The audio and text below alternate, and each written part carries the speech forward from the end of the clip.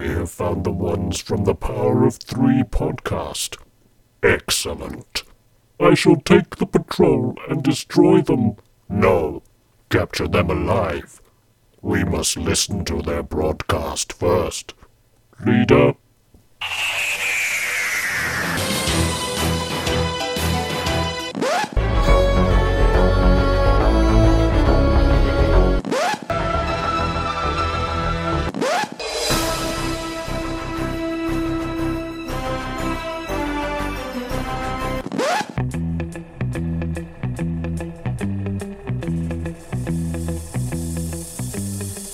That jarring cacophony tells you that you're listening to another episode of the Power of Three podcast, Scotland's number one, or so we like to say, podcast full of fun games, books, audios, television, basically anything to do with Doctor Who that we can manage to get our hands on. I'm Kenny Smith, I'm back as ever, and I'm not alone this week. I've got two compadres with me, or co-conspirators, as the late great Tom Harris, even though he's not dead, liked to say. We've got one familiar face or familiar voice and one who you won't have met before. So, familiar voice, please introduce yourself for the listeners. Hi Kenny, this is John Boland. I don't know if I'm playing Jamie or Victoria in this companion scenario, but I'm just happy to be here as always. Well, you do have quite nice legs, so you can be Jamie. And everyone says that. Yeah, well, actually, no, we'll just stop there because we don't want to scare off our new co-conspirator. Co-conspirator number 2, who are you? And say hello. Hello, Kenny. Hello, John. My name is Stephen Day. I have been a Doctor Who fan since probably 1975. It's one of my earliest memories of being terrified watching Daleks go past Tom Baker as he stood against a corridor wall. And I was terrified. At the same time, absolutely hooked. That's the best way to be. See, that's where your memories start 3 years before mine, because I'm Invasion of Time episode 6 with K9 Mark II being brought into the console room. That's my first memory. And due to a temporal anomaly that I've still not managed to work out, my memories are go back even further than that, and I can't understand why, because I'm in my late 20s. So who knows? It's all gone wibbly wobbly, timey wimey once again, John. Sure very, has. very bizarre. Well, Stevie, welcome. And we should let the listeners know that you and I know each other because we work together. We work together. But we also are pals, aren't we? Well, let's not just bring work into it all. But yeah, we do work together. But we have a common interest in all things Doctor Who, which I think I discovered on day one of you working with us. Yeah, I think most people discover that within day one of working with me. It's like, oh, here's Kenny. Oh, what's that? Oh, he's got a TARDIS in his desk. Yeah, that's pretty much me sorted. At least I don't bring my character options Drashigs in anymore and attack myself with them in a comedy puppet style, which John has been subject to in a previous episode, which the listeners couldn't see. Still getting therapy for that. So thanks for the reminder. Yeah, and the latest check will be on the way later on. So I do remember, Kenny, your first day or your second day having to remote into your machine. Yeah. Because you had a problem and there popped up the TARDIS. Nice TARDIS console. And I thought, yeah, we're going to be pals. Yeah, for those who are interested, it's a McGann TV movie TARDIS console still, which is also the same image that I have in my laptop at home. So, yeah, there. And curiously enough, still against the rules. You know, you were never meant to have personalised wallpaper, were you? No. I mean, yes. I get special dispensation. You did. Yeah. Anyway, tonight, gentlemen, or today, because we don't know what time of day our listeners will be listening, apart from Stephen Day, it is a chance to talk about the Tomb of the Cybermen. Where are we? With the TARDIS. It's my home. At least it has been for a considerable number of years. We're searching the universe for the last remains of the Cybermen. We know they died out many centuries ago. What we don't know is why they died out. Behold, gentlemen, tombs of the Cybermen. Oh! Why couldn't you leave it alone? What's happening? I don't know. Perhaps the Cybermen aren't quite as dormant as you imagine. You belong to us. You shall be like us. You will be the first of a new race of Cybermen. But we're humans, we're not like you. You will be. They're evil. They must be destroyed. Cybermen. Cybermen will help you? Of course, I shall be the resurrector. The humanoids must be destroyed. We will survive. We will survive. We will survive.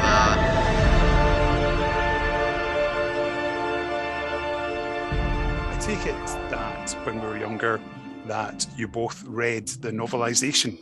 Stevie? Yes, yeah, that was... I discovered Doctor Who Target books living in Dundee Library, and I fell in love with these books, and I still remember the front cover of Tomb of the Cybermen, and it, as it turns out, it wasn't the Cybermen that were in the broadcast. I think it was an invasion Cyberman, but that image stuck with me. I kept going back to that book and that cover, and that's what I saw. As I read the book, those are the Cybermen I saw. But what a fantastic bit of writing. I really should revisit it again. But there was so much more in the book. When I watched the DVD, when I got it, not the DVD, the VHS, it was the story I remembered, but not with the depth. That's the one thing I would say about it. What about you, John? Do you remember when you first read it and what edition you got? Well, exactly the same as Stevie, the Invasion Cybermen on the cover. And exactly the same thing happened for me, obviously never having seen the story and maybe not having a clear image of any of the still photographs from the telesnaps or whatever. I didn't know it any differently until I saw the story itself. Well, not until I saw the story, but I always had a preference for the sleek outlines of the Invasion Cybermen, and so it was maybe a slight disappointment. But I also had a bit of a false memory because for many years I still had that in my head as being written by Terrance Dicks, and of course it wasn't. It was a Jerry Davis novelisation. But that came into my mind today as I was looking at Twitter, and there was a lovely archival photograph of Terrance Dicks and signing stuff in Coatbridge. Yes. In 1979. So I think this novelisation came out the year before. So I was well into my love affair with Target novelisations by that stage. Yeah. They reissued it, didn't they, with the proper Cyberman? At some point, or maybe it was just. There is an image with Tomb of the Cybermen, and what I can only describe, thinking about it now, is kind of the Ashes to Ashes clown. That's what I see now when I see that particular cover, because of the dome shaped and the colours that they use. But yeah, there was I think an issue of the scripts or something like that. Yeah, and maybe that's what it was. Yeah, that was the script book. Yeah, an Alistair Pearson cover, and they did eventually use the VHS cover on a reprinted novelisation as well. So yeah, no, I was like you. I got that one as well, and I was always confused because obviously the Moonbase cover that I had an Invasion Cyberman as well. So it was quite a surprise, looking at DWM over the years and seeing these pictures, like, what story are these from? And then you realise eventually, some creative license. Because for me, that was how Cybermen looked with the extra earmuff bits on them. I have to say, that is still along with the Earthshock design, they're my favourites. There was a thing, though, that book you're talking about, it was called Doctor Who and the Cybermen, wasn't it? Yeah, that was the Moonbase. The Moonbase. And that confused me as well, because at one point in my life I thought, no, I'm missing a story here. I realised the two were the same. It's easily done. That's the wonders of it. And don't tell me you were looking for the Auton invasion as well. Yeah, probably. None of this spearhead from space stuff. Goodness me, no, the Auton invasion, that's what it was called. Exactly. I'm surprised nobody's ever made up fan titles with that on it instead, but there we go. So let's skip forward to early 1992. Where were you in life, Stevie, at that point, January 1992? And do you remember how you first heard about Tomb? I think it's a bit rocky, this memory. I think I was just coming out of college. I think I'd either finished or it was my last year in college. And there was on a satellite television, I think it was, BSB? They'd done this whole Doctor Who weekend thing, and me and a pal we'd watched the whole weekend, the stuff we'd never seen. We had recorded it onto tape, and it was just amazing. And I think it was round about that time we heard that the film had been discovered in Hong Kong and it was coming out. But I think there was a bit of disinformation that was kind of like, it's going to be coming out, but it needs work and it's going to be years. And then all of a sudden, 3 weeks, 4 weeks later, it was, right, it's going to be in the shops. And I think we both, I think I went out and bought it, and I think I went back to my pals and we just sat and watched the entire thing in a oneer. I think with a wee bit of kind of like, wow, this is going to be great. And it was great, but also a bit of a, what if we just watched? And I seem to recall we watched again. So by the end of 8 episodes, we were kind of a wee bit tired of it by that point, and headaches and lots of questions. But equally, we loved it. Absolutely loved it. And I think, do you know, I think it goes back to the Target books. You probably have watched Doctor Who with other people who maybe haven't taken it quite as, what's the word, seriously as you feel that they should, because they laugh at the wobbly sets and this happening and that happening. But like with so much stuff of that era, I get involved in the story. And I don't notice that when the big gun comes out, the set wobbles at the back. I enjoy it for the story. And I think that's what the pair of us You're getting the enthusiasm. We loved it. Yeah, definitely. What about you, John? Where were you at the time, and what do you remember about when you first heard? Well, again, maybe my memory is getting a bit hazy, but I was in Rome, living in Rome at the time. I was out in college in Rome, and I've often spoken about this period, in the early 90s as being something of my own Doctor Who wilderness years. A group of us would kind of gather on a Sunday morning and watch reruns on UK Gold during that period. But then we were sort of forced into watching Star Trek in the evening, the Next Generation. And there was a kind of a bit of thing where you were presented with the kind of very slick production values of Star Trek, and then people saying, "Oh yeah, see that stuff we saw in Underworld this morning and the CSO and blah blah blah." The head was down a little bit, saying, "Oh gosh," So I heard about it through a friend in the English college in Rome, who had some sort of connection with the Doctor Who world, and he kind of mentioned this to me, and I was kind of interested, but I didn't, I wasn't kind of, saying, "I need to rush out and get this," because I knew I wouldn't be able to rush out and get it anyway because I wasn't living in the country. If memory serves, I don't know, did it come out as quickly as that? Was it not a? Came out in May. Certainly right. Well, it was certainly. I didn't get back into the country until the summer, so it sounds as though they wouldn't let me in. Probably wouldn't, but I didn't return until the summer. So I had to wait before I got to see it. By that stage, I was very much watching it on my own, so I didn't share the pleasure with anyone, unlike Stevie. So yeah, but got the VHS and really, yeah. I mean, we'll talk a little bit about it, but I was really impressed by, especially the opening shots.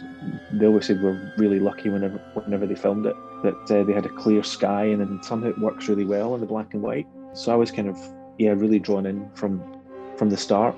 The only thing that I didn't really get, and it's still the case when I watch it now, I know what the Cybermen are saying, but that's only because I've read the novelization so many times. The voice, whatever ring modulation they use or whatever you would call it, I found the Cybermen quite hard to understand, and that kind of bizarre twanging that goes on when they were being attacked, I found that more comical than threatening. Yeah, I get that. I found out in the January, probably quite quickly after they'd been recovered, because I knew somebody who was an artist for InVision. You may remember the Doctor Who sort of behind the scenes magazine that was published, and it was edited by Justin Richards and Peter Angelides. And I was told by the artist Raymond Twat. What? No, Twat, with a T at the start.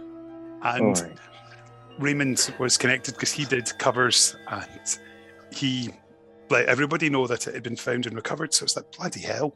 It's like the holy grail of Doctor Who missing episodes has been recovered. And really excited and coming back. And I remember buying DWB, which had the cyber logo from the tomb on the front cover. DWM doing a Tomb of the Cybermen cover as well. And it was just such an exciting time. Like new episodes, I mean, particularly at the time we were, 3 years into the wilderness, or just over 2 years into the wilderness years at this point. And it's like some new episodes of Doctor Who to see, which was exciting. And of course, there was still a whole load of stuff that hadn't been released at this point, so I hadn't seen stuff like the Sensorites, and like you, Stevie, I had BSB and I'd seen a load of stuff I'd never seen before, but there was still plenty that I'd yet to experience and see.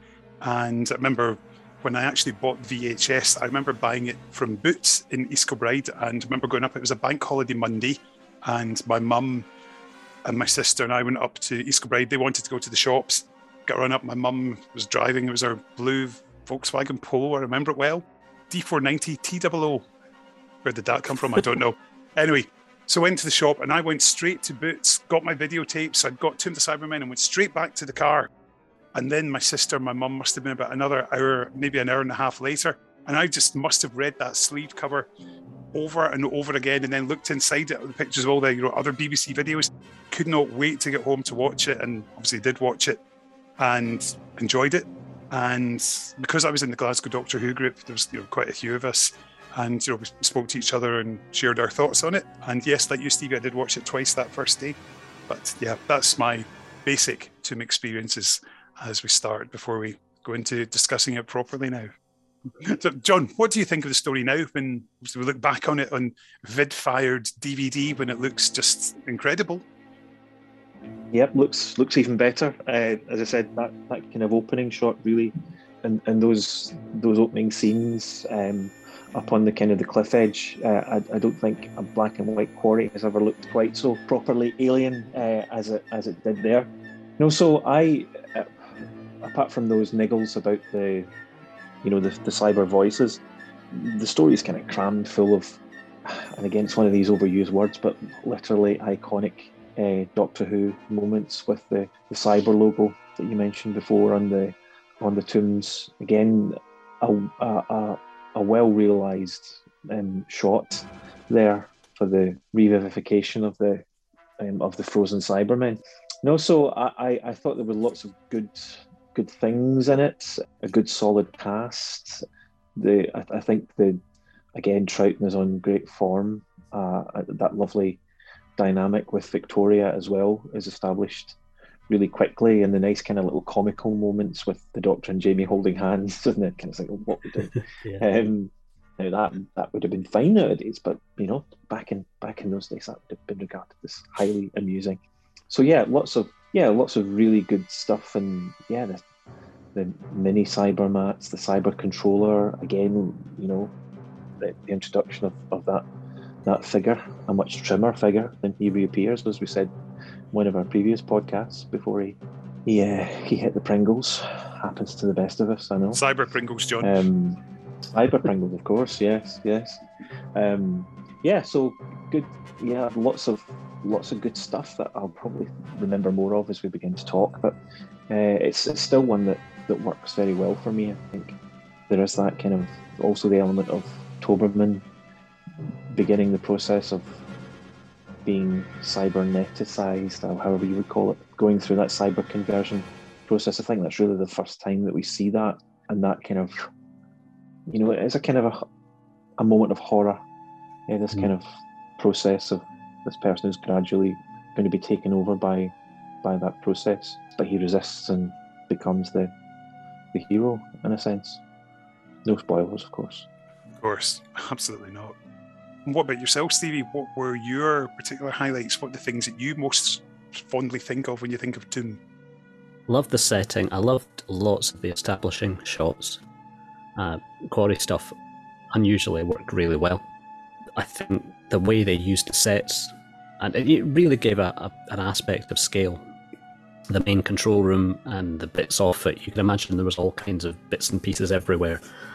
Even the tombs themselves, I think given the space limitations they had in that studio, and they covered it very well. They tried not to show all of the tombs after they'd shown you the big tomb and stuff, but that's the only bit for me that really didn't work set-wise. But I loved the set pieces, or even as I read today, not the set pieces, like the hand holding. Apparently that was just one of these things that Patrick Troughton and Fraser Hines just decided to do and didn't tell the director. And once they'd done it, it was too late to do anything about it. And I think there's another line that says, I'm not quoting directly, but anyone who wants to leave, you can go. Not you, Jamie. Little throwaway lines like this. And it's pretty it's a pretty violent show when all's done, and the effects they used, however they did the guns, obviously not shooting at the people because they didn't want to hit them, but smoking bodies and everything else wouldn't be out of place. In a gritty drama of its era that was designed for after the watershed. I really like the concepts and what they were heading for. There's like you, John, the cyber voices, unless you're tuned into it, is tricky. I find them really tricky to do. I actually find it sometimes with Big Finish stuff still when they mimic exactly that. It's just, especially if you're in a car, it's a wee bit tricky to catch. And the other thing was, and I don't think it's the music per se, I think it's just the recording we get kind of clashes in a wee bit with it. And you know what, maybe that's not a highlight, but that's something that actually sticks out, that could have been not at the time, but that's something that really, really jars in the production. But overall, from beginning to end, there's so much in it, so many set pieces, so many lovely actors in there with just these. You'd expect them to have much more, and then, no spoilers, suddenly they're dead. It's disappointing. You think, I would like to see more of that. And highlight for me was his name Hopper? Yep, Captain Hopper. Captain Hopper. Loved that character. And I loved his number 2. And I'm going to say a funny thing here. It's a wee bit Forbidden Planet for me, the whole show. It's almost as if they're trying to do Forbidden Planet on a budget without Robbie the Robot. Because you've got, the Americans coming in, there's the humour there, but there's the tension as well, and trying to build these big sets. Yeah, you mentioned the set design, and that's something that in my notes that I scribbled down was just how good they are. The fact that they're so distinct from each other. You look at the main control room, and the size of that control room, they must have taken up most of the studio with that, particularly given that they've got the big dialy bit that's spinning rounds constantly, and the fact that it's lit up. You've got different parts that they go off to through the doors with the Cyber logo embossed above them, which actually says that the Cybermen must have been quite egotistical in some ways to actually have their own picture here, there, and everywhere, which you'd have said that's almost pride, and pride is an emotion, and Cybermen don't have emotions, but we'll let that one go. But even simple things like the table that obviously the people sit round, then when you actually go down into the tomb itself, okay, maybe the corridors are a bit funny with that ziggy-zaggy stripy pattern in the walls, which always makes me think of Christmas paper, but that's probably just me. But then you go into the tomb itself, and it is just fabulous. The fact that they've got the version on film where it's the full set, and then they've just got the lower bit for doing the videotape stuff in studio, and it just is sumptuous. Cyber costumes, I quite like the design. It's not my favourite, as I said. Invasion is definitely my favourite of the classic, or definitely of the black and white designs, but most entertaining. And the tombs are, of course, as we said a couple of weeks ago, John, far better than Attack, which look like double glazing sales room doors. So yeah, they should have stuck with the original. It's also quite like the fact that you see little touches of that set design that reappeared in Nightmare in Silver when you had the sort of the steps in the cyber spaceship as well. So I quite like wee visual homages like that. So the late great Michael Pickwood knowing what he's doing. In terms of other stuff, I noticed you mentioned the cast there. What a great cast. I was actually just watching an episode of Out of the Unknown the other night, which had got George Pastel in it. It was Klieg. And yeah, he was very good in that as well. Quite playing an unlikable character once again. But I do like that whole Brotherhood of Logicians thing. And there's just such a nice backstory there, and it applies, it works so nicely with humans who want to be like Cybermen. And the ironic thing is the Cybermen will make them more like Cybermen than they could possibly imagine, which I really particularly enjoyed. Now, there's one element that neither of you have mentioned yet, and I've actually just underlined it 3 times here. The music. How wonderful and how iconic is that score, considering it's a bit of stock music? That's stock music? Yeah. Wow. Mm-hmm. Well, I mean, it certainly is iconic in the sense that, I can hear it in my head. Yeah, so yeah, that's certainly true. It's certainly very loud as well. I think you were referring to that, Stevie, as well. It kind of dominates. But yeah, I wasn't aware that it was stock music. Well, they certainly got their no money's worth out of it then. Yes, you can hear there's all the music from Tomb is playing behind us today, all stop music. And I've noticed that some of it has already shown up in Out of the Unknown as well, which I would hugely recommend if you haven't got it yet. It's about to be deleted by the BFI, and it's 20 episodes of 60s sci-fi fantastic stuff. And yeah, definitely recommended before it goes out of stock. I suppose though it's of its time. When you think of Earthshock and the music they used for the Cybermen there, and the music they were using there, and it's of its time. It's what people were thinking that is, but volume needed to be way dialed down in that one. Something else you said, Kenny, and you maybe have to look back on this, but I've seen the clip multiple times when Klieg says, what does he pronounce himself as? Oh, there's the Logicians. The Brotherhood of Logicians. When you watch him say that, sometimes I'm hearing the Brotherhood of Magicians. I don't know if there's a slight fluffing of the line or bad edit, but I've seen it 3 or 4 times now, and I'm thinking it's almost magicians. Yeah, maybe it could just be me and my ears, but you should look back on that and see. It's probably what the Magic Circle become in the future. Yeah, I mean, if I was going to join a gang of big lads, I don't think the Brotherhood of Logicians would be the one that I'd be aiming for. I can't imagine them having a big night out. No. And not a successful one anyway.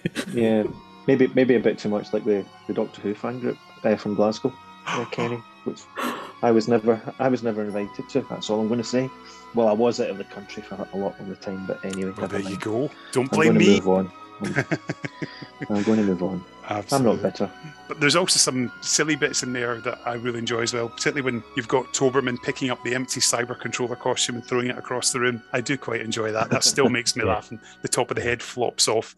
And then you get Michael Kogarev's obviously got himself back up and stottering around and just going over. One scene we haven't talked about yet is that scene with the Doctor and Victoria talking about family. And I think that is just such a touching scene, and that's something that we don't often get in classic Doctor Who, where we have these proper human emotion moments when Victoria is obviously distraught at having seen her father die, or having been told her father's passed away. And I think that's such a nice, tender moment, and Troughton plays it so well with Debbie Watling.